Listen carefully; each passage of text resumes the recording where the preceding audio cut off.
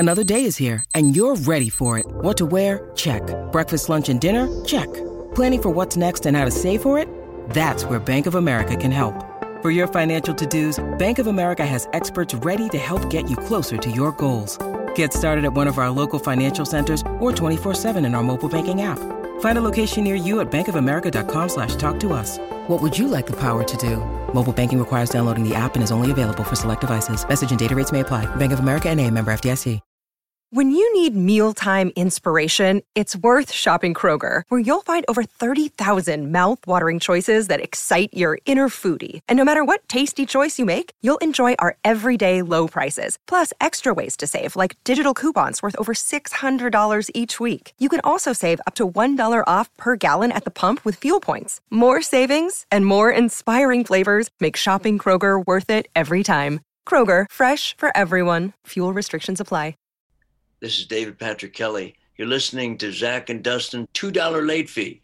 Get a nice cup of coffee and a really good sandwich with bread and brie and enjoy the show. Before there was IMDb.com, there was Zach and Dustin. You know those guys who think they know everything about a movie without having to go on the internet to look it up? Well, that's us, but maybe only for the years 1981 through mid-1989. No, I'd say late 1978 through early 1992. Either way, we know movies. And even more specifically, we know soundtracks from those movies. Yeah, this is $2 Late Fee with Zach and Dustin. This is the podcast where we pick a movie and soundtrack from our youth that we loved and see if it still holds up today. All in the spirit of positivity and togetherness. Thanks for listening. On to the show.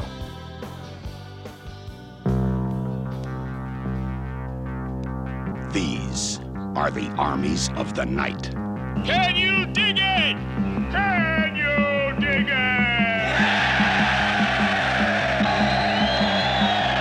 it? These are the warriors. We know about the warriors. They're a heavy outfit. They're from Coney Island. Warriors? You guys are the big dudes, huh? Now they're in the Bronx. We're going back. 27 miles behind enemy lines. It's the only choice we got. Between them and safety stand 20,000 cops and 100,000 sworn enemies. I want them all. I want all the warriors. They've got one night. The Warriors.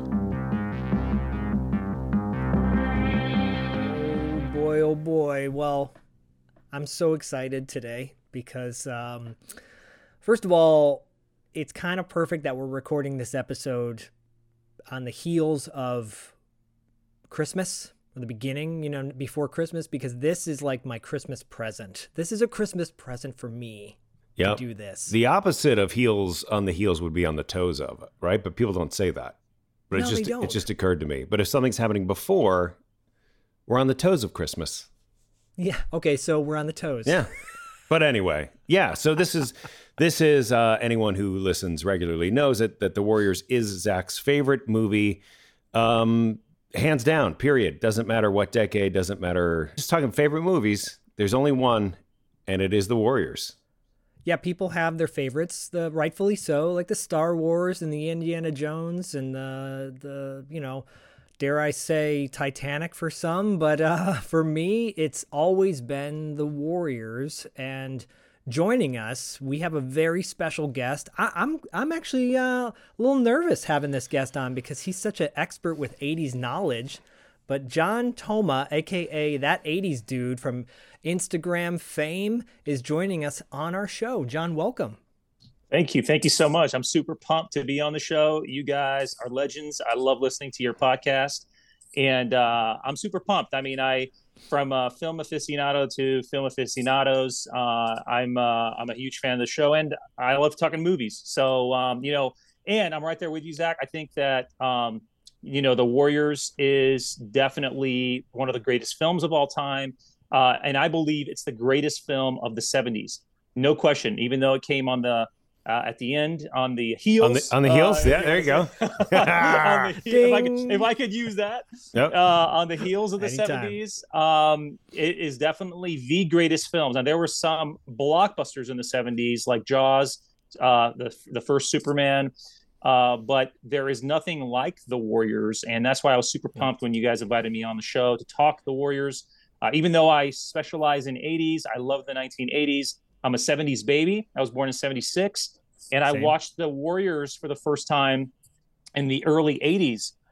So, for me, growing up in Detroit, Michigan, this was like in my wheelhouse, gang territory area. Wait. Yeah, so I was like, you like two movies like stand out to me a huge amount. The Warriors is one of them, and then also The Last Dragon.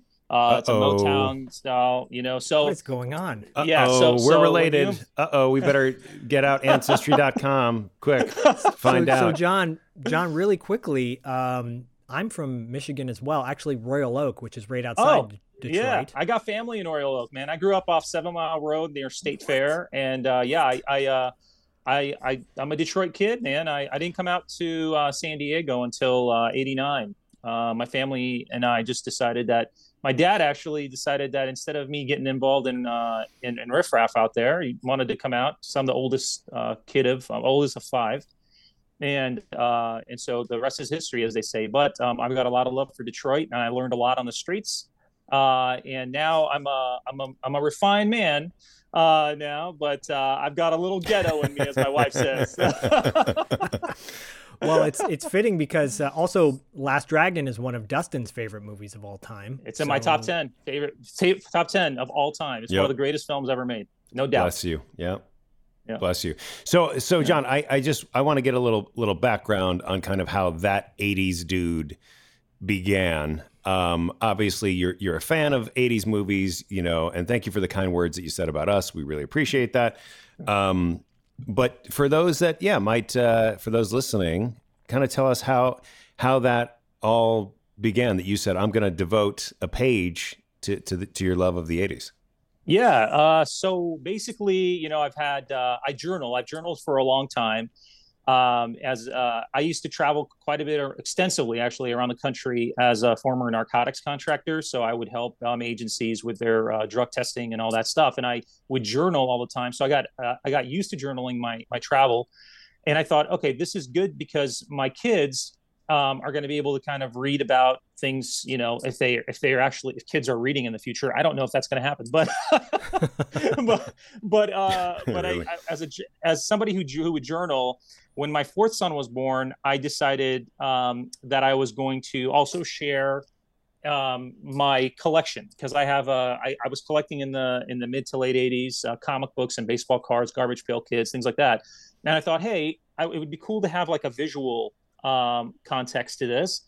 And so I thought, let me go ahead and start moving things from a physical journal into a virtual journal. And I thought when my 4th son was born, I was like, you know what, this would be cool because I love photography. I love iPhoneography, especially.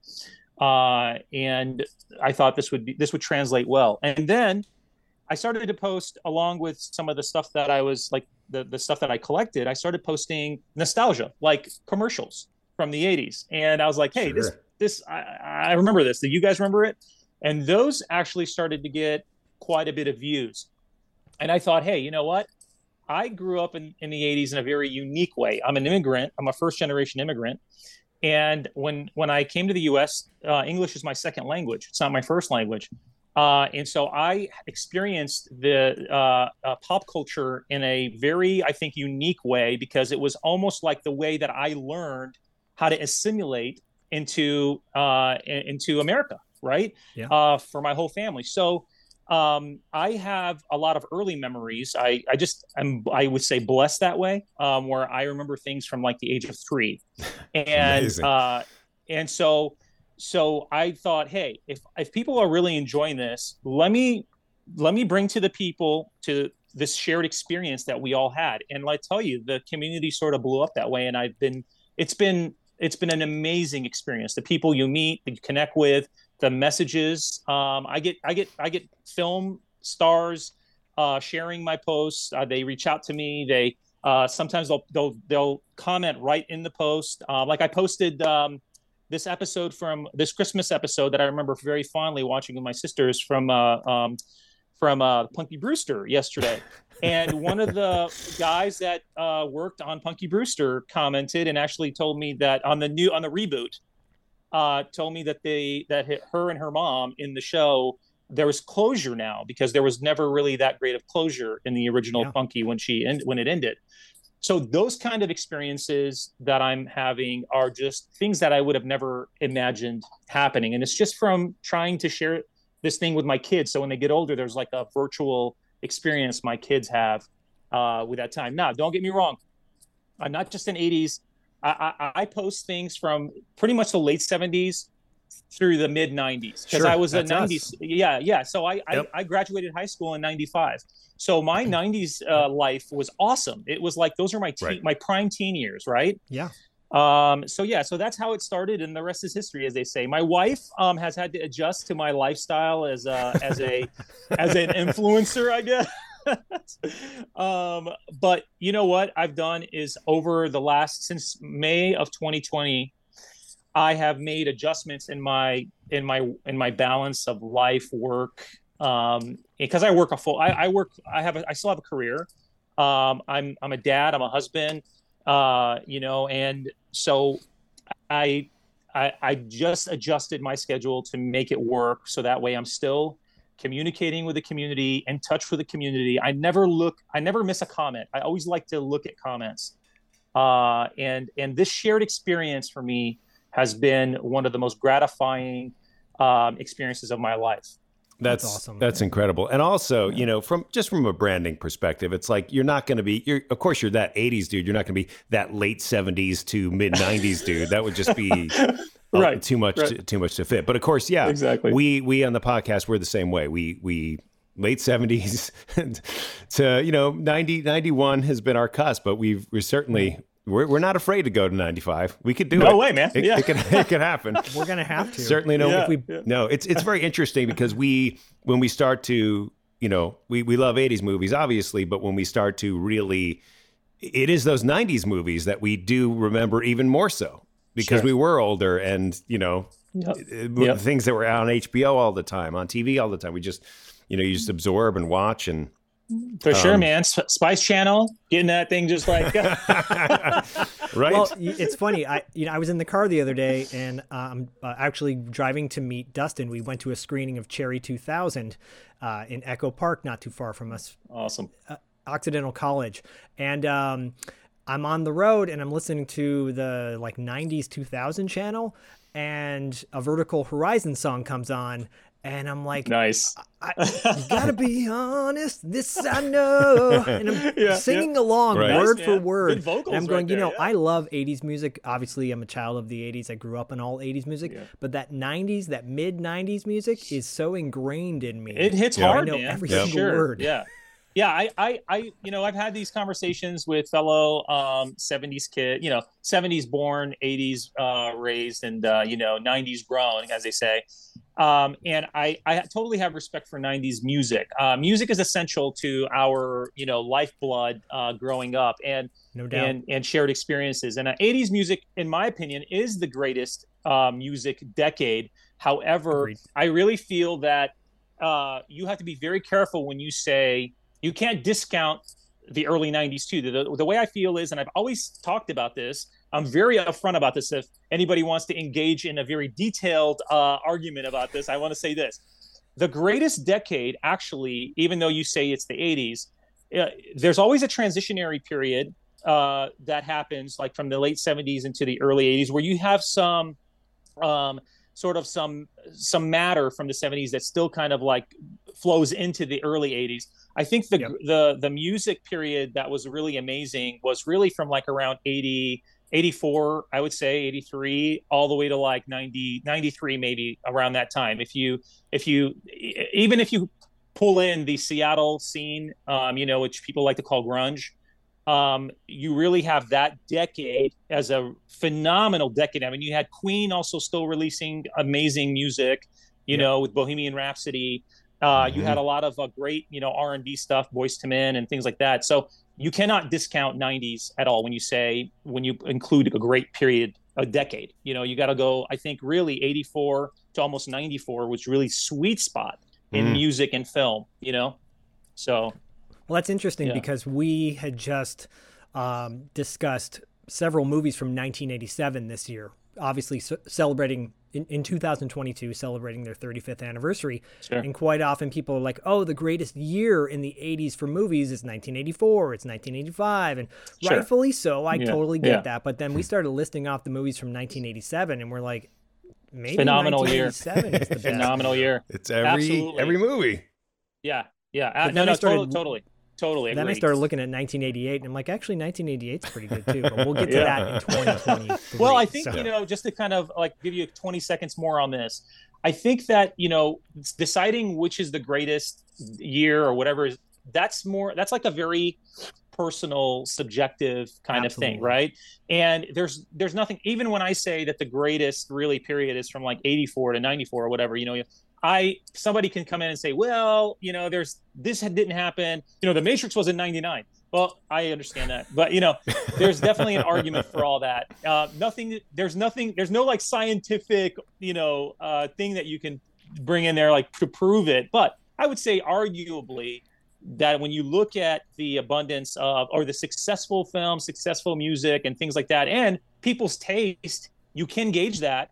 You go, okay, well, hey, most of the stuff that you like, especially if you're our age, is between this period of time. You know what I mean? Yes. I show stuff on my channel that is in the early 80s that I would think almost everyone should know. But then there's people that come out of the woodwork that have never heard of it, never seen it. Sure. So that's why I think 84 to 94 is a really great decade of time for shared experiences, because a lot of the 80s kids, or they call themselves the 80s kids, they may have been born in the 80s, but unfortunately, you don't start really heavy retention until you're about age 4. So you miss a lot of the early stuff, right? So I always think 80s kids are really the ones born in the mid 70s to, in the 70s, mid to late 70s. So, and on the heels of the 70s, I include them too. Correct. So, and there is such a difference between those that were born in the late 70s and as far as their understanding of things. Like, to your point, you're posting something, you think everybody knows about it. They don't. That's kind of how our podcast operates. And we even have to catch ourselves sometimes to be like, if we're too presumptuous, like we're too inside baseball, we're like, well, everyone knows this. Yeah. And everyone's like, who are you talking to? Who's that person? It's a very select group of folks, and 100%. And that's why it's great to have you on the show, because obviously you're part of that family, our lineage, if you will. Yeah. That's right, the bloodline. And in fact, it was very auspicious because I happened to see a post that you made that basically said, "This is the best 70s movies, the best 70s movie, The Warriors." It was like you were just doing the best movies of the decade, right? And Zach and I have been talking about doing The Warriors for a long time. We knew it was going to happen. It's just a matter of when. And then I saw your post and I was like, all right, I think it's time to get this. I'm so honored, man. I can't even tell you how floored. I've been like going through fast forwarding scenes in The Warriors because I own it on digitally too. And I got to tell you, it's like every scene is like, it's so well edited. Like you could just take a little pick of every scene of this film and you're like, wow, I remember. I think I remember more of that film in little sections than I do almost any other film, even some 80s films. I could talk about Big Trouble in Little China all day long, but The Warriors is like it's so well edited. Walter Hill is an absolute genius. Like, that is quintessential perfection in editing, in my opinion.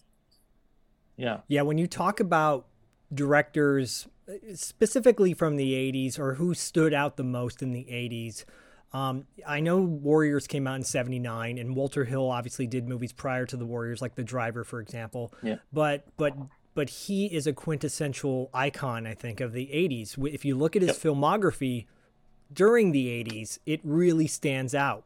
The Warriors, I always catch myself saying, 1979, it's a 70s movie, but it's right on the cusp, right?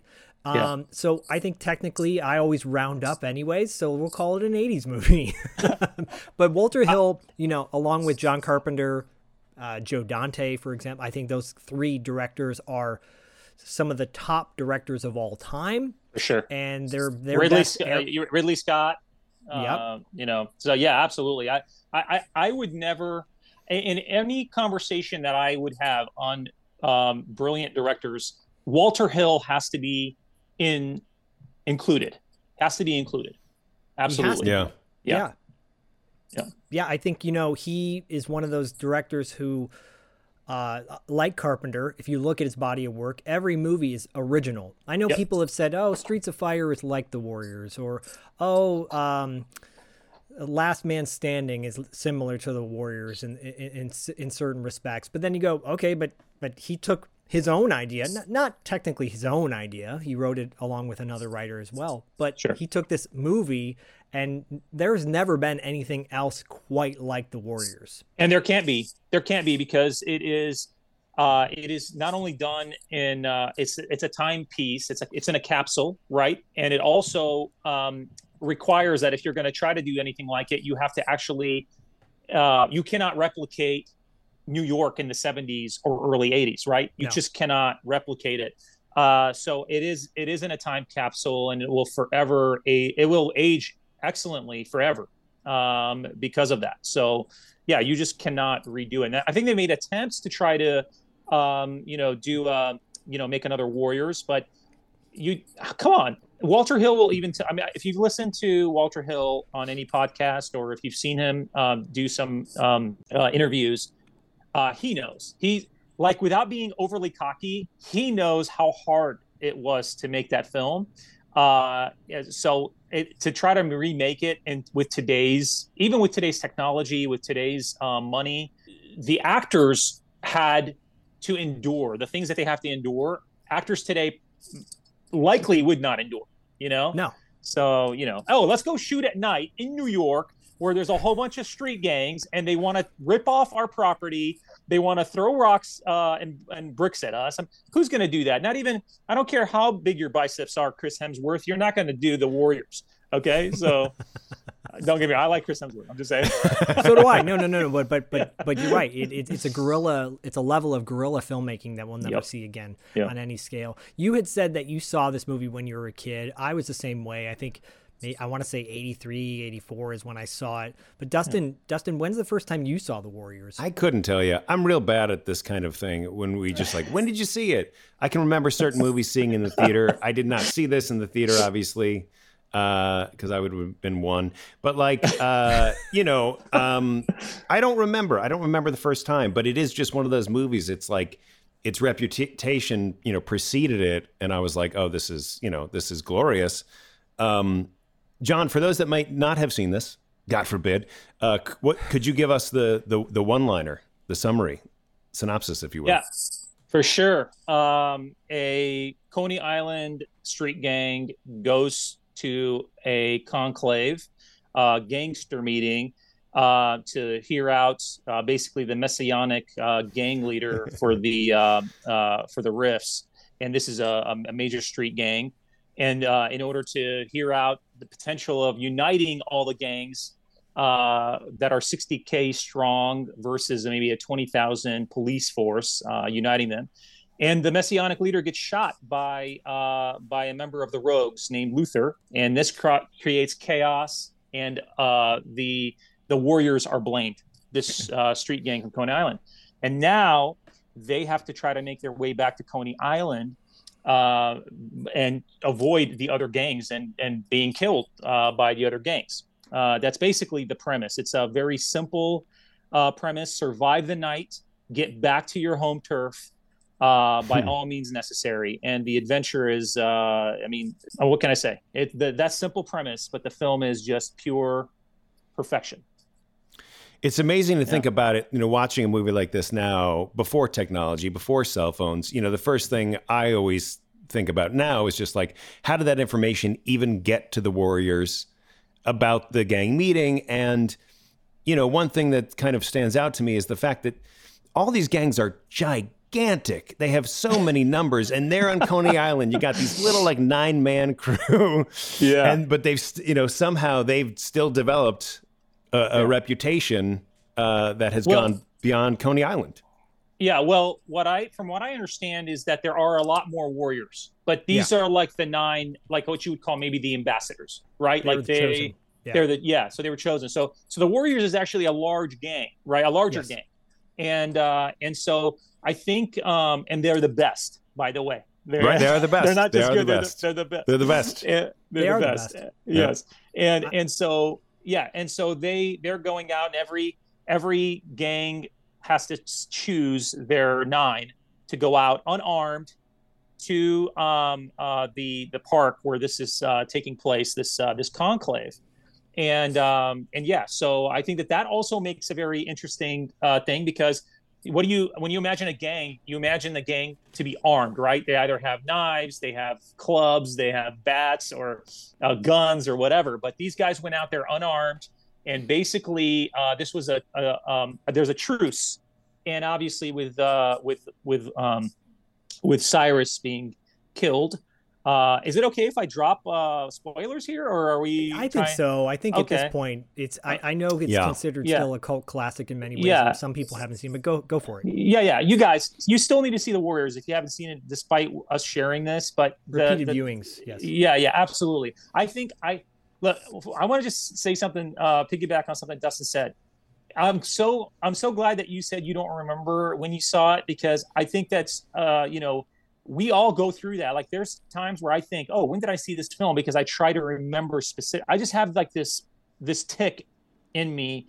I try to remember things as closely to the detail as possible. But we need people to say, hey, I don't remember seeing this, right? Yeah. And I didn't see every 80s movie in the 80s, right? I saw a lot of the 80s movies later in the 90s and 2000s, sure. And so, so if you haven't seen The Warriors, it's not too late, guys. It is I was just telling someone the other day, a friend of mine, I said, if there is a movie you need to watch once in your lifetime, besides some other films that I really like, obviously from the 80s, The Warriors has to be one of them. So please watch it before it's too late.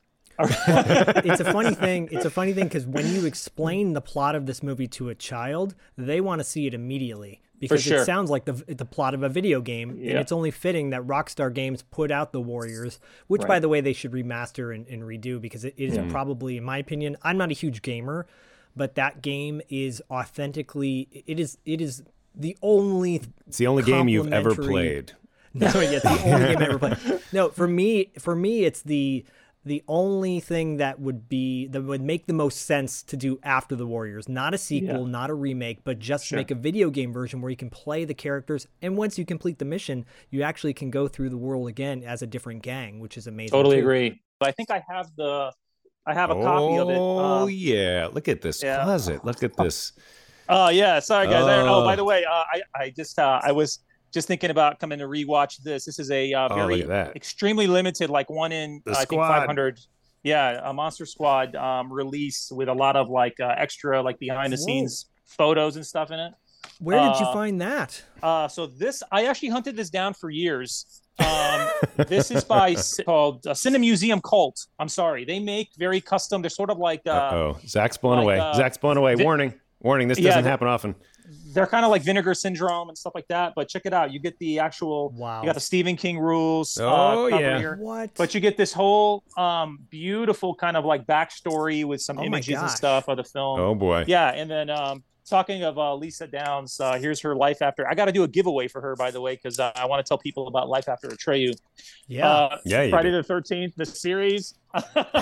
Wow. Hang on, I'm trying to find. While you're looking for that, I just want to put it out there, because I think it's important to mention, because oftentimes people will go looking for The Warriors. Walter Hill pulled out a director's cut. He made a director's cut many years later, in I think around 2015 or soon, either before that. And it is not, in my opinion, it is not anything comparable to the original 1979 print. And for decades, the only available version you could get was a bootleg version on eBay, which actually is a really nice version as well. But you are holding in your hand the Xbox. I have the PlayStation 2 version, but you're holding the Xbox. The Xbox, yep. So this is the Xbox version with some screenshots of the game here in the back. But I actually want to pick up the PlayStation version, even though I don't have that. but check out it's got the Baseball Fury leader here on the front there. Yeah, and then I had to make sure that when I picked this up, it has the original Rockstar like sticker thing here. And when I picked it up, I had to make sure the book was there. Oh yeah, because I wanted to go obviously through the book, and the book has some amazing photos in it too. So, but yeah, man, I mean, the book is a nice compliment, actually. So Rockstar, you can tell they were fans, obviously, of the movie. And I think when that game was released in 2005, I consider it still to be a obscure film up until that point. I think cult wise, I think it still holds cult status because it's very popular, like in the underground community or the hip hop community or the graffiti community. But in the mainstream community, The Warriors is one of those movies that is still not really broken through. And I kind of appreciate that, from the cult fandom. I do too. Absolutely. Here's a VHS. Here's the original release, first copy. This is dueling you got VHSs. Your VHS, and I've got my beta. And you've got the nice the price tag, Zach. Yeah. Wow. Awesome. That's just hilarious. Let me see the beta. Let me see the beta, Zach. Can I see that? Yeah. So the beta I got for $3 at a place called Rasputin Records in the Bay Area. Man, that's beauty. That's a beauty. Does it have the it has the spine label? Oh, I love that, man. I love spine labels. They just, man, they make me so happy. Yeah, I had to make sure that I got one with the spine label and then also the main label intact, because you get them, a lot of them have like been kind of eroded and whatnot, but it was important to me to find that for sure. That's amazing. So, we need to point out though, Zach, the beta doesn't say The Warriors. It just says Warriors. It does say, you're right. It just says Warriors on it. I'll do some, by the way, I'll take some I'll take some pictures of this. They couldn't fit it in. No, that's, so John, I love it. We do a segment on our Patreon called "Why Does Zach Own This?" and it's oftentimes very. I think you would be a perfect person to be on the show. Oh yes, we can get you on the show. Awesome, we have to get you on the show to talk about this stuff. I will say the Warriors, and you probably did this. You take 2 VCRs back in the '80s, and you could copy tapes, right? Yeah. And the Warriors was the first movie that I ever experimented with that. And was able to do that. There wasn't any sort of blocker like Touchstone would make their, when you copy the tape, it would be black and white. Disney movies would do that, but Paramount Pictures, who put out The Warriors, you could easily copy it. Yeah. And I was so obsessed with having a pristine copy that if there was ever some sort of glitch in the VHS tape, like a wrinkle or something, I would have to redo it because it wasn't perfect, right? Until I could own my version. I never owned a beta player. However, I remember going to this secondhand used store and seeing this copy of The Warriors, and I was looking around to see if anybody had snagged it because I was like, I gotta get this now. And actually have something else when we talk about the soundtrack. I'll share something else I got at Rasputin that day. I love it. I actually will. The Warriors is a property that if I find any type of, if it's convenient and I find it, I will buy it. I'll buy the item, if it's related to the Warriors. So for me right now, I'm trying to do that with a couple of other properties from the 80s. So the Warriors is kind of like, if I run into it, I'll get it. But something that you said that really brought me back right now is, I used to have, we had a hand-me-down. I don't know if you've seen these, but they're actually like portable VHS players. They were like, you could stack them and you could record. You could put a VHS in one and you could put a blank tape in another, and you could record. You could transfer the VHS tape. And we had a hand-me-down. It didn't work very well, but on the occasion that it did work, I transferred quite a few films, and that's how I got into VHS editing. And VHS editing is sort of kind of like a side hobby I like to do. So I don't know if you guys ever saw, I had a post where I took a scene from the Karate Kid in the dojo, the Cobra Kai dojo, and I mixed it with the scene from when Sho'nuff and his crew came in to Bruce Leroy's studio. And so Brilliant. it has John Kreese looking at, like, whispering in Johnny Lawrence's ear, and he's like, "Oh, better look over here." And instead of Mr. Miyagi and Daniel walking in, it's Shonuff and his crew. I'm very proud of that one, because that one was actually shared by quite a few folks, including Martin Kove, who played John Kreese. And he commented on that, so I think I pinned it at the very top with his comments. Cool. See that? That's amazing. Yeah. I love doing VHS edits. They're very popular more now today, actually, than they've ever been. Guys, if you haven't seen what John does on his page, go check that out, because it's really fun. But the Warriors had spawned such a huge, again, for a movie that I would still consider by many to be obscure or more of a cult movie, a true cult movie. It has such a great amount of merchandise that's come out. Topps Cards put out these extra large baseball cards years ago. Oh, look at that! Actually, those are awesome. Extra large for no reason. They are, because if you look at a regular baseball card, they're tiny. I mean, they are. They're gigantic. They remind me of the 90s, the postcards that were putting out, that they would put out of baseball players. I have one from Cecil Fielder and from Barry Bonds. I sent them in for autographs, actually, along with a small card that they could keep. And that size is actually reminds me of the 90s, early 90s postcards. That's awesome. Cool. I love that. Yeah. Cecil Fielder, you bring me back. Yeah. Well, Really? you being a brother from another mother, I suppose, and from a hometown hero and all that stuff. We can share. We can share our items that we have. Yeah. This entire episode will just be sharing physical media with each other. Yeah. Let's talk a little bit about like the meat of this movie. Yeah. And obviously, people who've already seen the movie know the iconic scenes, but why don't we list off a few of our kind of favorite scenes? I'm going to start with just the opening. The opening to this movie is so, like you said, John, in the beginning of the episode, every scene is kind of magic. It's iconic. That opening sequence of kind of introduced to why they're going to go to see Cyrus, why they're going to get together, who's going to go. That is magic. That's a whole lot of magic, in my opinion. But what are some of your favorite scenes in this movie, John? Yeah, totally. That scene is brilliant in so many ways. And I'm not throwing these words out because I want to make this whole interview extravagant about how awesome.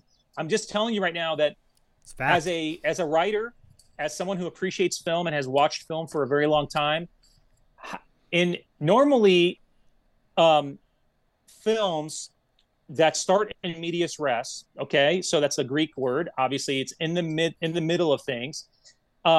They are few and far between. Most of the time, they start where the story arc is very Joseph Campbell-ish, Star Wars, where it's a setting, how the hero starts his journey and all that. No, in The Warriors, Walter Hill, what he does is he goes, "Hey, action is happening right now. These guys got to get somewhere." But he explains it all in little snippets with like these cool little points in conversation between the warriors on the train, right? So you kind of know exactly what's going on within the first 7 minutes. And by the time they get to the conclave, you kind of know how all the characters are set up, their personalities, Ajax, Swan, Cleon, all their personalities, Fox, all those guys. So the other scene that I think is phenomenally edited, and also just really, I think sometimes is underappreciated, because this film isn't, even though it's got some action in it, it's not a major action movie, right? The action is highly edited. The scene where the baseball Furies chase them into the park, that scene is very, very cool, because the way the camera pans and the Furies are just, they're not even sweating. They've got paint on their face. They don't sweat. It's like, that's because that gang, Walter Hill wants us to perceive that gang that way. Very cool, very calm, very collected. They're very good makeup artists as well. And the way they run with the bat, the leader running with a bat with his hand, and like the end of the bat in his hand underneath his, like almost like carrying it like a football. It's menacing. It's very collected, like very purposeful. That scene, even though it's supposed to be an action scene, because there's a fight scene right at the end of it, that whole scene takes us from one section of New York into another section of New York. Things like that stand out to me. They may not be the most iconic things, but they definitely stand out to me. And obviously, just to kind of fast forward, the ending where Luther, gets the bottles and is clanking them and warriors, and just the way he says it, that whole scene is like, and there's no music, by the way. The thing is like throughout the film, there's the main theme, right? Yep. And there's pockets of music and throughout it, but there's certain scenes where Walter Hill does not allow the music to to sort of play the actual scene and what's happening, and to sort of help you learn about the motivation of the character. But anyway, those are three scenes that hugely stand out. Obviously, another scene is the subway scene towards the end on the last ride before they get to Coney Island, and the prom couples that come into the bus or into the train, and the corsage, and that whole scene is so poetic to me. It stands out to me because it gives you some rest, a brief moment of like that there's still poetry in gang life. There's still a sort of like it's almost like his love letter to say, hey, Walter Hill's going, here's a little snippet of gang life. Isn't always this action, this stuff that's happening. There's running away, this fighting and stuff. Yeah. There's actually a soul inside of it. I think you can appreciate it if you've been around gangs maybe more. And I don't want to say that I was a gang member at all. No, but I was around gangs. And I knew actual gang members growing up, and I knew the loyalty within and even the respect. And even though here in the book, by the way, Saul Urich's book is much different in this area, covers this area differently than the film. But the film Walter Hill is just such a great director that he recognizes there's got to be a moment of levity, a moment of where you get to see another side of Swan, for example, interacting with Mercy. And it's not necessarily a love. Oh man, I love that, dude. I love it. But if you think about this, and I'll try to make this, I know I'm talking about this too long, but no, you're not. You're good. If you think about this, Swan and Mercy's relationship is volatile throughout the time that they meet, right? But you almost feel like at the end of it, when he's giving her the corsage, that even though he's kind of like, oh, I don't want to see this go to waste, he says that to her because Walter Hill doesn't let a moment go to waste. This is how good he is. Yeah. He gives her the corsage and is almost like flippant about it, but she takes it like that's a moment where you feel like these two, for me, they're the forever couple. Like they've been in it. Totally. Like to me, that's the forever couple, Yeah. So that's how I feel about this. Is why I love this movie so much. Yeah. It's the character of Mercy is one that has always kind of stuck out to me as I'm like, what is her deal? Because she's just like out there in the middle of the night, like antagonizing, her gang, the Orphans, by the way. The Orphans are the least intimidating gang. With David Schwimmer as their totally David Schwimmer. Lazy David Schwimmer. Bro, I still love the Orphans. I don't care. The Orphans are great. They're hilarious. Yeah. I mean, they're because they're very relatable. They're just like every guy that just like talks shit but has nothing to back it up with. Exactly. You better watch out, man. You better. Oh yeah, what are you gonna do? And then they run away and just run inside, and you're like, all right. I know, man. I know. They're wimps. But Mercy, like I just, it's so unclear, like, because she has many opportunities to go home. She clearly doesn't like her home. But she's just kind of always around, and you're like, but she's just very funny. I'm just like, she's fearless. She's just wandering around over the course of this entire night. One thing, it's not a secret if you've listened to the podcast that I subscribe to the theory that no movie needs to be longer than 90 minutes. Yep. This movie is perfection in storytelling. It is absolutely, to your point, John, it's like Walter Hill could have started this with the Warriors hanging out in Coney Island and like, what's going on? I don't know. There's this meeting. Let's get on the train. No, we're on the train. We're going. We're being told in a nonlinear fashion. It is absolutely brilliant. It's a 90-minute movie that feels like you are on this journey. Like it feels like when this movie ends, I feel like I just got off a red eye. Oh, I love it that you said that. Yeah, You're like, the sun is coming up and you feel like you just experienced this night with them in 90 minutes. It's very hard to do. Yeah. And that to me is really one of the most brilliant things about this film. Bro, by the time In the City plays, that I feel like I could exhale. Yes. I could exhale. I felt like I was on my, I always feel like it. Even when I watch it now, I'm like, I know what's going to happen, but I look for nuances in like the way the actors look or play that scene. I always like look at every actor. Now I look at, for example, if I'm studying Swan's facial expressions, I'll study Fox's facial expressions. I'll study this. And then, but every time I watch this movie, by the end, by the time they have exhausted the whole trip and come out, and we've found that, you know, they've been let go, they've been let through the little walkway right. The rifts. I'm like, I literally exhale every single time. Like, I feel like this is the genius of this film, is that it like takes you, and the whole time you're like, okay, these guys are broken up by the police, so they have to go this direction. Like, it mentally plays a game on you. It's really weird.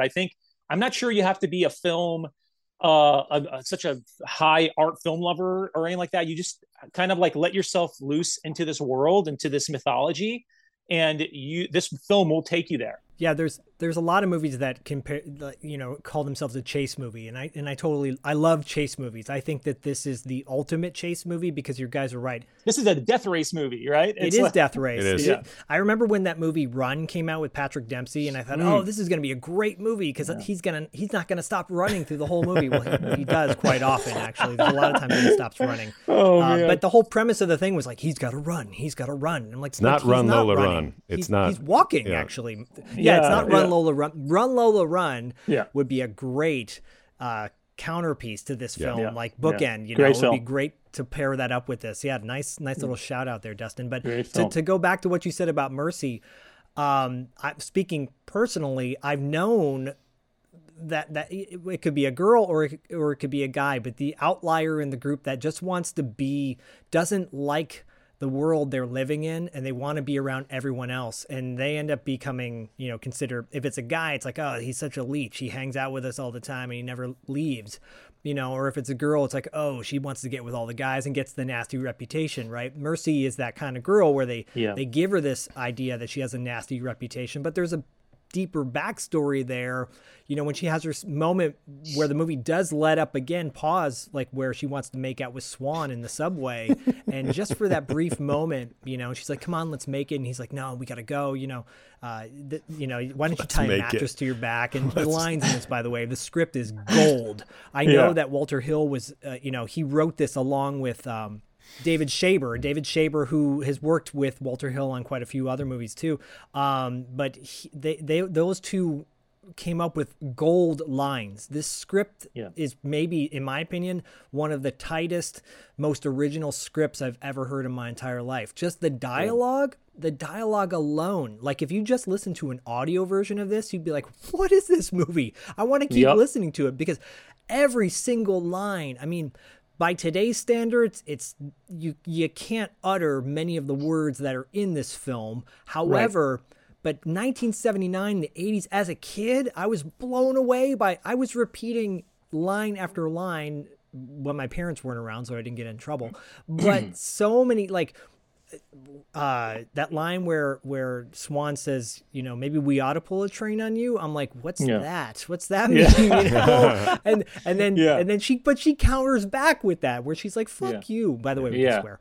And it's like, real tough chick. And she's like, he's like, you've been saying that all night. There's just like one gold line after another, even like little subtle ones where you just go, okay, I want to rewind that. This was a rewindable movie for me as a kid. I rewound this so many times. What did he just say? For sure. No, I think you got it. And to piggyback on what you're saying, it's Ajax has some great lines too. And the reality is without sugarcoating it, James Remar, for the audience, or being PC about it too much, because the world's just always PC, unfortunately, nowadays.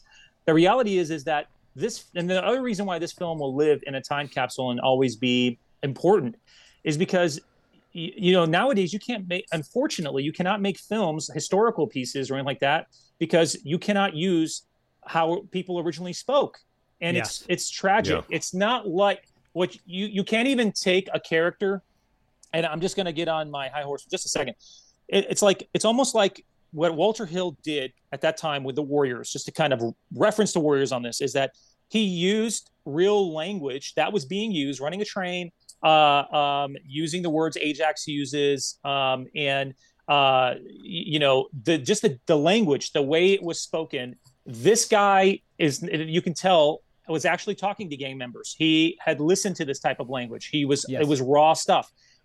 Today, unfortunately, in Hollywood and whatever filmmaking, you couldn't take a period piece like that and drop actors in it to do it, because then the actors are going to be like, oh, well, can I say this word? Can I not say this? Or the writer, the screenwriter has to self-edit everything, unfortunately. And now you can't look at the past and go, hey, I know this character's motivations. Like, let's look at Ajax. People don't like to talk about Ajax unless it's in anonymously in YouTube circles in the comments.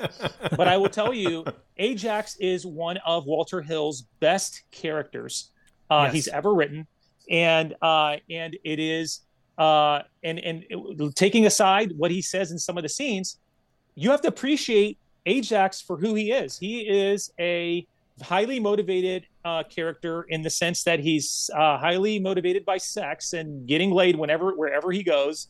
Right. He's if you want to call it toxic masculinity, he's highly masculine. He's not shy about it. He throws off he throws slurs all over the place about it. So I think that this film nails not only the character motivations are also verbally put out by the actors. You know what their motivations are a lot by their dialogue, right? Do we have any time where I can go on a 40-second tangent on Mercy real quick? Please, okay, please do. So I do want to piggyback. Oh. I do want to come back to your Ajax though when you finish that up. Okay, cool. So here's what I want to say about Mercy. I got to tell you, I grew up around girls like Mercy, and I also was, because of the line of work that I was in for a number of years, I was able to interview. You were a pimp, as we discussed earlier. I was. Yes. No, hey, my wife's gonna watch this, and so are my kids. I was never a pimp. All right. I interviewed a lot of folks that came from that were from the streets. They either worked as prostitutes or they were drug dealers or whatnot. And so with Mercy, I think that I really love that character. I love that character because she's tough, because her environment's made her tough, but at the same time, she's not tough enough to action her next level. And then, when she's like trying to pull her hair aside a little bit, and Swan tells her, hey, don't think that you're, hey, you're fine. This is who you are, accept it, and everything's fine. You don't have to be them. You don't have to be these prom couples. You know what I mean? Yeah. And I think when I first watched it, I thought, oh, she's trying to show herself off like one of these guys is going to try to like pay her for a service, or that's what I first saw it as a kid. Right. But when you, as an adult now, I go, she's sort of ashamed of herself because they look very pretty. Yeah. And she's kind of like trying to fix herself up. And Swan is such a great character too. He just is like, hey, accept it. Don't be ashamed of yourself. Well, that's interesting about owning who you are and being true to yourself. This movie is true to itself. You point out a couple things. You were talking earlier about the dialogue, specifically with Ajax. I think so much of content now on television and in movies is all about like just showing you, not saying the words, but doing stuff that's super inappropriate. Like I think of Game of Thrones, for example, all the stuff that goes on in there, while it's not deemed like, acceptable by any means, but no one's freaking out about like a incest scenario or a foot fetish or something like that. But if they were to say certain words that would trigger, they might be more offended by that. Right. But this movie, to me, and specifically Ajax's character, at least as far as I can think of, is one of the few gray type movies for its time. Gray characters, gray characters are everywhere on television and movies nowadays, right? Nobody is perfect. The Ozarks and Game of Thrones. It's like anti-heroes. Yeah. Right, total anti-heroes. But this movie is all anti-heroes. They're a gang, and we never get the sense that there's like the nice gang and the bad guy. They're all bad guys, quote unquote. They're all doing things that they're not supposed to do at some point. We don't know the backstories of the Warriors, but we can make assumptions based on the fact that they want to take over They're the best. New York, right? Yeah, they're the best. So I love that. And they are the best. They are the best. You know, you hit on something earlier as well, talking about that the music never takes over the movie, right? Yeah. But the score by Barry Dvorak is, again, this movie has, and we'll talk about the main song In the City in a second, but this movie has sprinkled clips of different like songs that kind of highlight scenes, like Nowhere to Run, and but in the song when the Warriors visit the Lizzies, which is another iconic scene. But Barry Dvorak's score, his pulsing kind of synth with guitar, is so ahead of its time, and it's so original. Barry Dvorak, by the way, just quick shout out to like his career. You know, he's who's still alive, by the way. Do not do that, Zach. Sorry, do not do sorry. that, John. You should know that every time Zach does this, he's still alive. He's jinxed him. And tomorrow we're going to hear. Dude. So let's say a prayer for Barry. And yes, yes, I'll do the sign of the cross. He's alive. Yes. He's well. He's great. He's working. He's doing awesome. Love to you, Barry. Love to you, Barry. Oh man. Yes, really. By the way, I'm holding up a slipcover, album slipcover. Yes, that's Lynn beautiful. Thigpen. But let's never marvel that someone is still alive. That's not. Yes, sorry. Okay, thank you. Sorry, I take back. I'm allowed one take back per episode, Dustin. Take backsies. But he scored a bunch of things, notable films and television series. But he scored the Renegades TV movie and short-lived TV series that starred Patrick Swayze.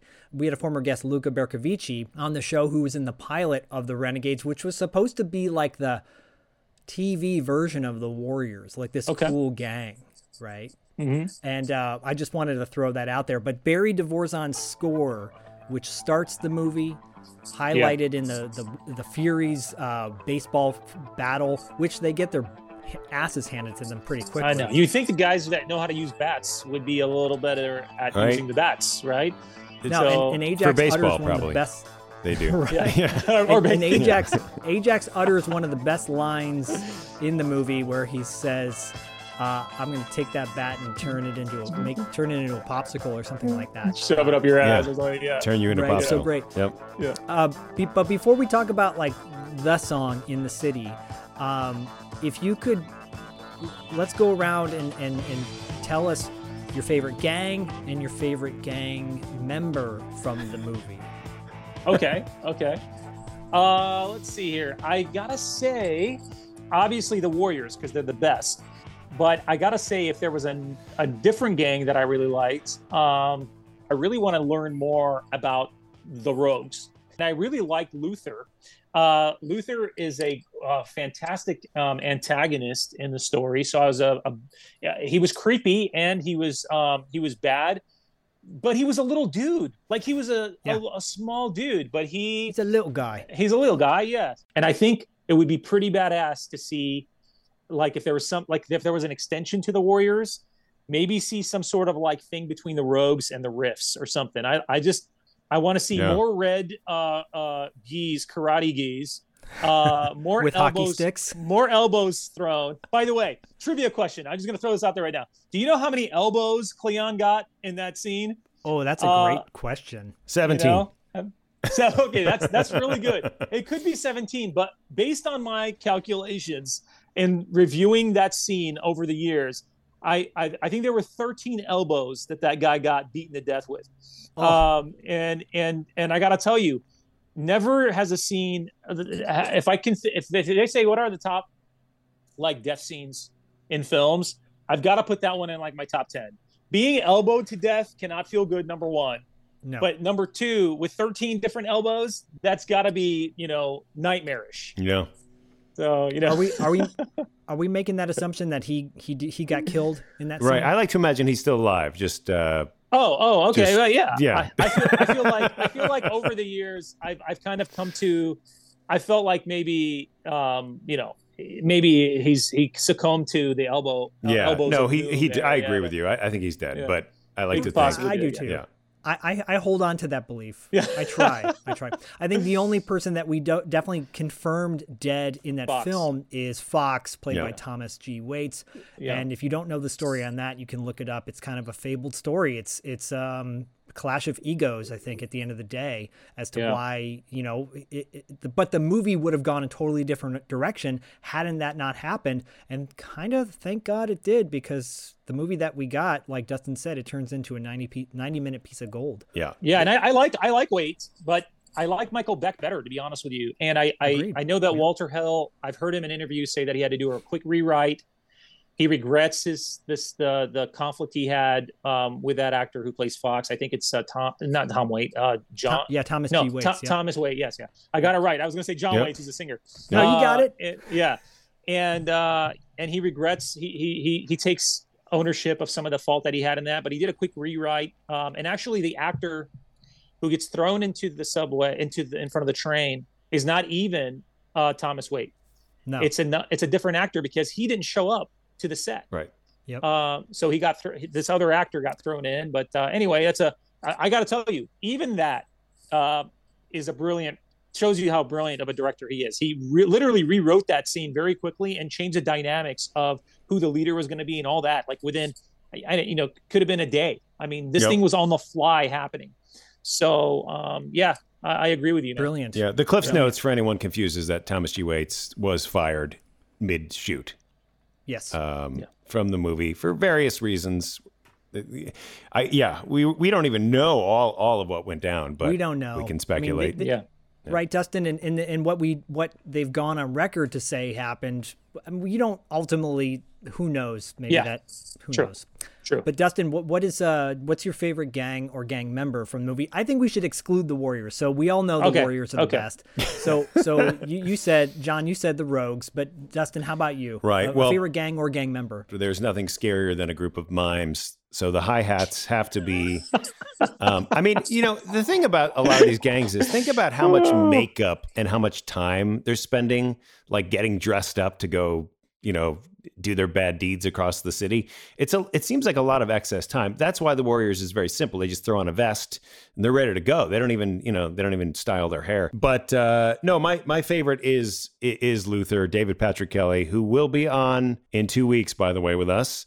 Oh wow, really, dude? There's like a few guys that I'm like, I don't get like starstruck or anything like that. But there's a few guys that I just am like, wow, that dude was awesome. What a stud. I got to tell you, I love everything he's been in.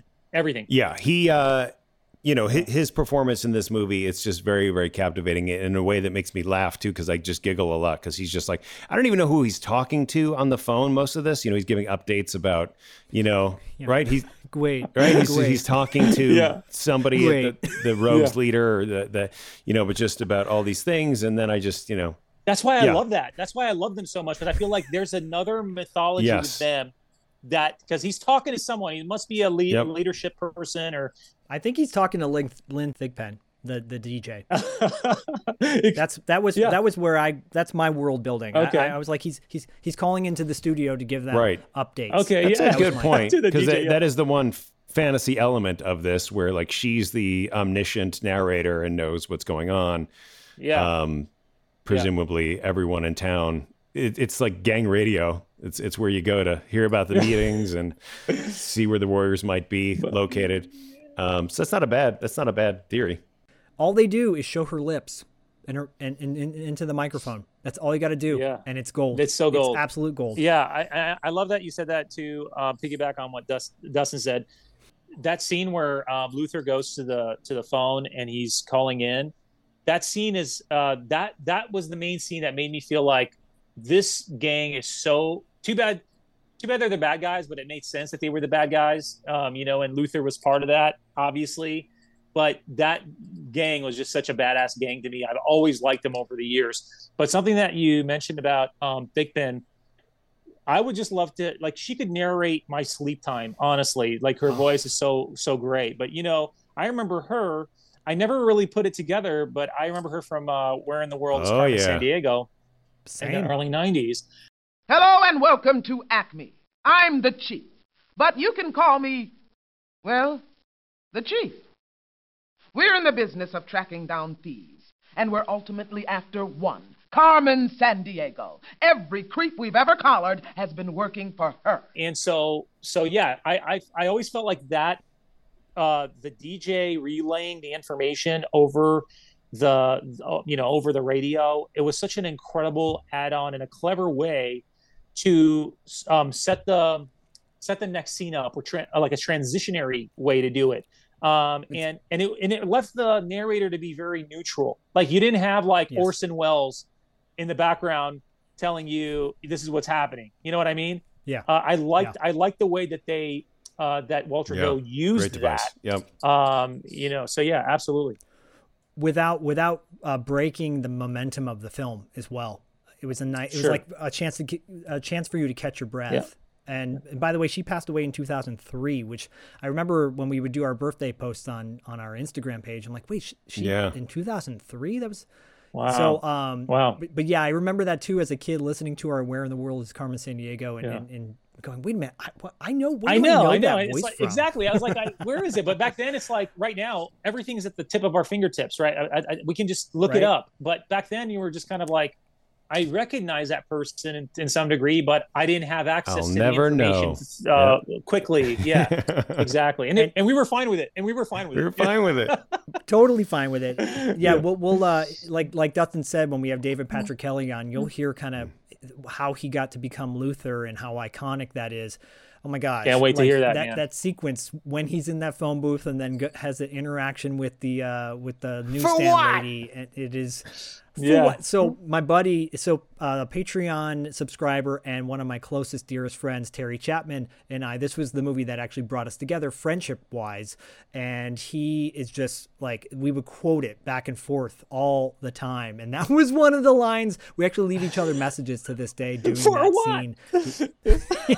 Go ahead. Don't take care of yourself. Like with this Elmer Fudd kind of affect to him. We got to hit the song of our episode, "In the City" by Joe Walsh. It closes out the movie. This movie came out in February of 79. The Eagles album, The Long Run, came out in September of 79, which features this song, but it's the Eagles doing the version on the album is the Eagles. The version on the soundtrack is just Joe Walsh. I actually like this version more than the one on the Eagles album, and it's iconic. What are your guys' thoughts? Yeah, I'll just be real quick. I love the Joe Walsh version more than the Eagles version. I'm a huge Eagles fan, and the first time the second time I heard that song where it stood out to me, and I was like, I've heard this song again, was later in the 80s when the Eagles released "When Hell Freezes Over." Yeah, same. Yeah, and so for a long time, I was just like, I really didn't know who sang it or whatever. I just knew that it was in the Warriors, and then when I heard it again by the Eagles, I was like, wait a minute, this sounds a little different, because this is worth listening to separately. Then so I have the opportunity to do it. Obviously, if you have Spotify, you can find the Joe Walsh version, and then you also, at the end of the Warriors, if you have it digitally, you can hear it. But I just like the guitars, the voice, Joe Walsh's voice. I actually didn't even know who Joe Walsh was for a long time until I heard, and I didn't even realize this is the same guy who wrote "In the City," even though I could.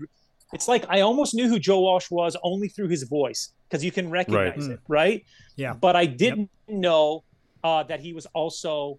When I heard his voice when I was listening to the Eagles, I was like, man, I know this guy. I know his voice. I can recognize, because he doesn't just do the "In the City." He does a couple other tracks and "When Hell Freezes Over." But anyway, that being said, yes, definitely listen to the original. I believe it's also better than the no disrespect to the Eagles, but I believe, and they used it because it's such a great track, right? They wanted to use it. They sure did. So, yeah. So obviously they're like, this is a great track. Let's use it. Yeah. I mean, the fact is that this track really brought many more eyes on the movie after the fact, because when this movie came out, it was not this is a cult classic. Let's be honest. It's continued to grow year after year after year. And part of the reason is because of that song and because the Eagles, was it The Long Run, I believe, off that album? The Long Run. When they re-recorded it, it's great. And I know that Barry Dvorak, that he wrote this with Joe Walsh, and that Joe just came to him and was like, "Hey, we're doing it. A paycheck is coming." And certainly, Barry had no idea that it was going to be as huge as it was. Like I said, when I told you that I exhale when that song comes on, it's almost like that song and the lyrics just really nails not only the overall theme of the film, but the rawness of the voice, the tune. It feels like this song, and it was written for the Warriors film. The song it's like one of those like once in a blue moon, once in a million songs that actually really fit the soundtrack, the film really well. It's just a fantastic track. Yeah, we obviously we talk about soundtracks all the time on our show, and there are some soundtracks that from beginning to end are, end-to-end burners, like my wife says.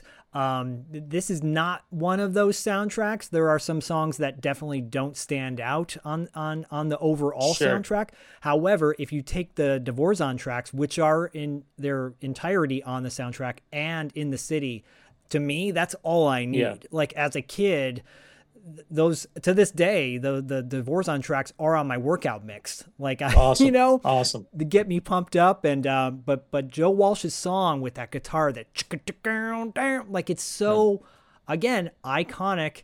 Nothing else like it. Yeah. And I love that the entire song plays in the end credits, and you see them walking almost the entire time. Yeah. The film, the camera doesn't stop. It keeps rolling. I think it's at the very tail end. I think it plays through the entire credits of the movie, which as a kid blew me away. It could have been the movie that got me to sit through the entire credits of a film, and which to this day I love doing. I think it's important to see everybody working on it. I totally love the end credits, and it's interesting because I spend a lot of time studying the end credits of films, which is another one of my weird twitches. You know what I mean? And I'm just great. I'm sorry. No, don't apologize. You're in good company. Really. And so the interesting thing is that if you look at the end credits while this song is playing, while In the City is playing by Joe Walsh, you don't see Walter Hill's name in pretty much anything, I think, if I recall correctly. Yep. And you also it's interesting because they list, I think when you list the order of the gangs, they list the Warriors first, and then they list it was like they list like a few police officers and like the lady at the convenience stand. It's like a weird way that they did it, but it is. It's just cool. And I'm trying to, as I talk to you guys, I'm trying to pull up my my end credits here. If you end up watching the director's credits for the audience listening, before they roll into credits, the closure that they give you between Swan and Mercy is really, really great, because she does the clearing of her hair again in that scene. Yeah. But this time you feel like as a viewer, like she's come into her, she realizes that, okay, this is who she is. She's accepted who she is. And Swan, the look that he gives her is almost like it's a look of acceptance too. It's like, hey, we made it. We're good. The only thing that always like stood out in my mind is what part of the beach are they in? Because like, aren't the rogues getting their asses handed to them on the other side? Like, how far did they walk? You know what I mean? Right. Let's not forget Luther screaming at the top of his lungs. So good. Yeah, I love that. I love that scene. We always hit up a few pop culture moments from 1979, and actually, I think some of them are really worth noting. I'm just gonna share three. Really quickly from 1979. Pink Floyd The Walls album was released in 1979. To give you an example of how great a year 1979 was, that for is considered maybe one of the greatest albums of all time. Obviously, the movie Superman, the movie came out in 1979.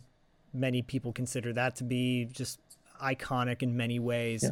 But the something that came out in 1979 that is very special, at least for me, and I think to you, John, and Dustin a little bit, was Sony Walkman was released in 1979 at a price tag of $200. Nice. So the Sony Walkman would be able to play the Warriors cassette soundtrack, which I have. Yeah, it's awesome. Awesome. And I mean, like, if that's not an iconic symbol of the 80s, the Walkman, and 1979 welcoming in this new era of cassette tapes and, much to the music. So, music files, audio files probably hate cassette tapes because it's such a different sound, not the best sound. But come on, the Walkman is iconic. Iconic, truly iconic. And I've got a few of them here, actually. But I got to tell you, I still have a ton of my cassette tapes sitting here. Some of them are purchased, over the years as well. But I still had a lot of my cassette tapes still available to me, fortunately, despite all the moving that I was doing. But I got to tell you, there's nothing that's really there are several iconic things from the 80s, but the Walkman being obviously one of the most iconic. I did want to say that, 79 was for me a crazy year, even though I was just a child. My parents decided that they were going to leave our home country and come to the United States. So that to me also was an iconic time or important time. Yeah, and flee dictatorship and come out to the United States, and the rest is history, as they say. And I'm so blessed and thankful for them to have made that decision. The one thing I want to say, kind of in closure to the Warriors, is for anyone that's listening that hasn't seen it, I want to say this and why this is such a special film and why I was so honored that you guys brought me on to talk about a 79 film, right? And the thing about this, you guys, is it almost was not made. And it was almost not made for a lot of reasons, right? The actual property, the license was held onto for years and years from the book. It's actually quite divergent from the book. It's which is a great thing in my opinion. But also, for those of you who haven't seen it yet, you should know that the studio tried to do everything in its power to almost, kind of like can this film. And it wasn't until there was a test audience brought in to kind of view it that they decided, it actually performed pretty well. And they decided to release it. So there was a lot of marketing issues and a lot of things that happened. So because this film almost didn't make it, I think that in itself just shows you how much work goes into, how much pain and suffering I think the director and the actors had to go through, and waiting and things like that to make this happen. So and I would say that if there's a film in your lifetime that you should see, like I said, at least once, this is the film. This is one of those films, at least. The other film was Big Trouble in Little China, obviously, because that's my favorite movie of all time. It's in my top 5 too. It's a good one. And then also, obviously, The Last Dragon. You should not. I don't know how you could go to sleep peacefully without seeing at least those 3 films. I'm not kidding. You will not sleep peacefully. You should. Yeah, well, maybe that's, for those that out there listening that can't sleep, maybe that'll be the solution. Yeah. See those movies, see if you can't sleep then. Yeah. Yeah.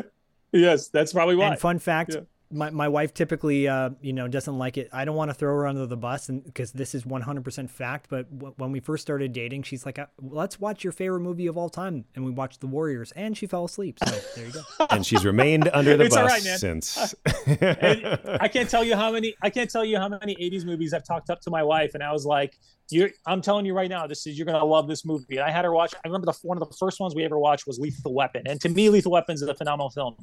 Which, by the way, executive producer on The Warriors, Joel Silver, right? Joel Silver, yeah. Hello. I mean, come on. And so she's like, what's her feedback to me when we watch Lethal Weapon? There's way too much saxophone in this thing. That's all that she says to me. By the way, really quick, Lethal Weapon, and watching it today, knowing what happened to Mel Gibson and Eric Clapton, you're like, oh boy, I know. I know, dude. And we should mention too that Zach is literally right now breaking down Lethal Weapon for his other podcast, Podcasting After Dark. So that'll probably release around the same time this does. It's awesome. Actually, companion piece. That's true. And I broke down the Warriors scene by scene on, I think a year ago, actually, on Podcasting After Dark. But and you mentioned producers. The Warriors was produced by Lawrence Gordon, who has produced movies like Predator, and Lockup, and Watchmen. And Frank Marshall, Frank Marshall, who produced Raiders of the Lost Ark. Oh, man. And I mean, come on, and the list goes on. So. Yeah, it's got pedigree. It's got pedigree. It's like the people that had money back then actually should have had the money like that. Right. They could spend that, they spent it on the right things, right? But whereas today I feel like, what are you doing as a producer? You let this film go out. I mean, you just tank your funds. But hey, Lethal Weapon, bro. Another underrated Christmas movie. I'm just saying it. I'm gonna throw it out there. Yep. That's why I chose it. There we go. Podcasting After Dark. Yep. Can I just ask, when Kristen was asleep, did she wake up and pretend that she wasn't sleeping? No, but one of the many reasons why I love my wife, she's completely honest with me, and she's like, it was kind of slow. I'm like, well, you know what? For you, I feel like this movie is a very niche audience, clearly, because it's a cult film. So you either love it or you don't get it. And that's no offense to her. Well, I can't blame my wife. I mean, I don't know the age difference between your wives and you guys, but my wife was born in 1990. So okay. So she's in a completely different. Interesting. So when so like the pacing of films and all that I could have been patient with, she's impatient with. Right. So it's like, it's an interesting thing. I've always thought I got to do something that's kind of funny with like husband and wife, where we like totally different viewpoints on things. Great. And but anyway, I'm too busy. So. She likes beaches and you don't. Yeah. Yeah, she likes reality romance shows, and I don't. It's like... Clarissa Explains It All is like one of her. Final thoughts. I mean, final thoughts. I would say this movie is not slow, and that's one of the reasons why I really enjoy it. Again, it's 90 minutes, end to end. It just moves, and you can't. There will be no movie like it ever again. There's been no movie like it since. You can't just have these magical gangs of the night. As silly as some of them are, and I really appreciate that we don't know, as much about all the gangs. There were presumably like at least 30 gangs, like shown, right? Like even glimpses of, like we saw, I think. Yes. I want to wrap up on my end by saying, first of all, go to our Patreon. If you're not a Patreon subscriber, please consider becoming one, because this month in particular, we have a $2 6 questions with David Patrick Kelly. That's not to be missed. A lot more fun stuff. We've changed up our tiers a little bit, and Dustin had described that in our previous episode. So if you haven't heard that one, go check it out. But go sign up for our Patreon, please. It's well worth every penny. We have a lot of fun there. But also, if you're able to subscribe, blah, blah, blah, blah, blah, the whole deal. John, it's so much fun having you on our show. I think this is a perfect way to start our friendship on the show and to continue it in the future, because we haven't covered Last Dragon and we haven't covered Big Trouble, and we will get to those shows probably in 2024. 2024. Sorry, at least a year. Probably. Probably in 2023. I know. Yeah. You guys waited a year before you saw Andrew Gower again, so I get it. We do. We have people come back. Hey guys, I'm so pumped. I'm really, really happy that I was able to be on the show, and I think that anybody that's listening, follow these guys. I mean, what you guys do is really important, and I have a high respect for it. I think it's difficult. I know what it takes to not only research the films, but also just talking about the pure love and enjoyment of films and soundtrack. One of the unique things that you guys do are the soundtracks, which differentiates your podcast. And I think that's very special, because music is so essential to our film viewing experience. So thank you guys. I appreciate what you do. I respect it. And I feel honored that you asked me to come on and talk about the Warriors. Thank you for coming on. And everyone, at that 80s dude on Instagram, Yep. Give them a follow. You will be in a nostalgia paradise. Thanks, Check guys. it out. Do it now while you're listening to this episode, because you can multitask on your phone.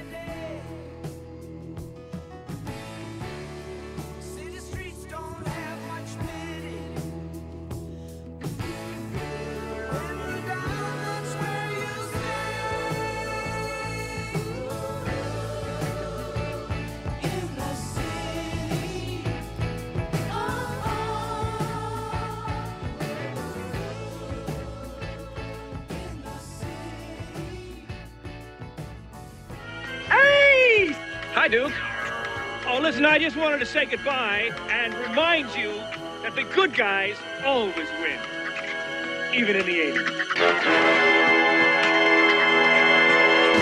All right. Thanks so much for listening. We really appreciate it. Don't forget to subscribe and give us a 5-star rating? Don't forget to subscribe and give us a 5-star rating on iTunes. Don't forget to subscribe and leave us a 5-star rating on iTunes. If you listen to us on Spotify, that's great too. And you can find us on the internet. Don't forget to check out our website at $2latefee.com and follow us on Instagram and Facebook at $2 Late Fee Podcast. We'll see you next time. We did it.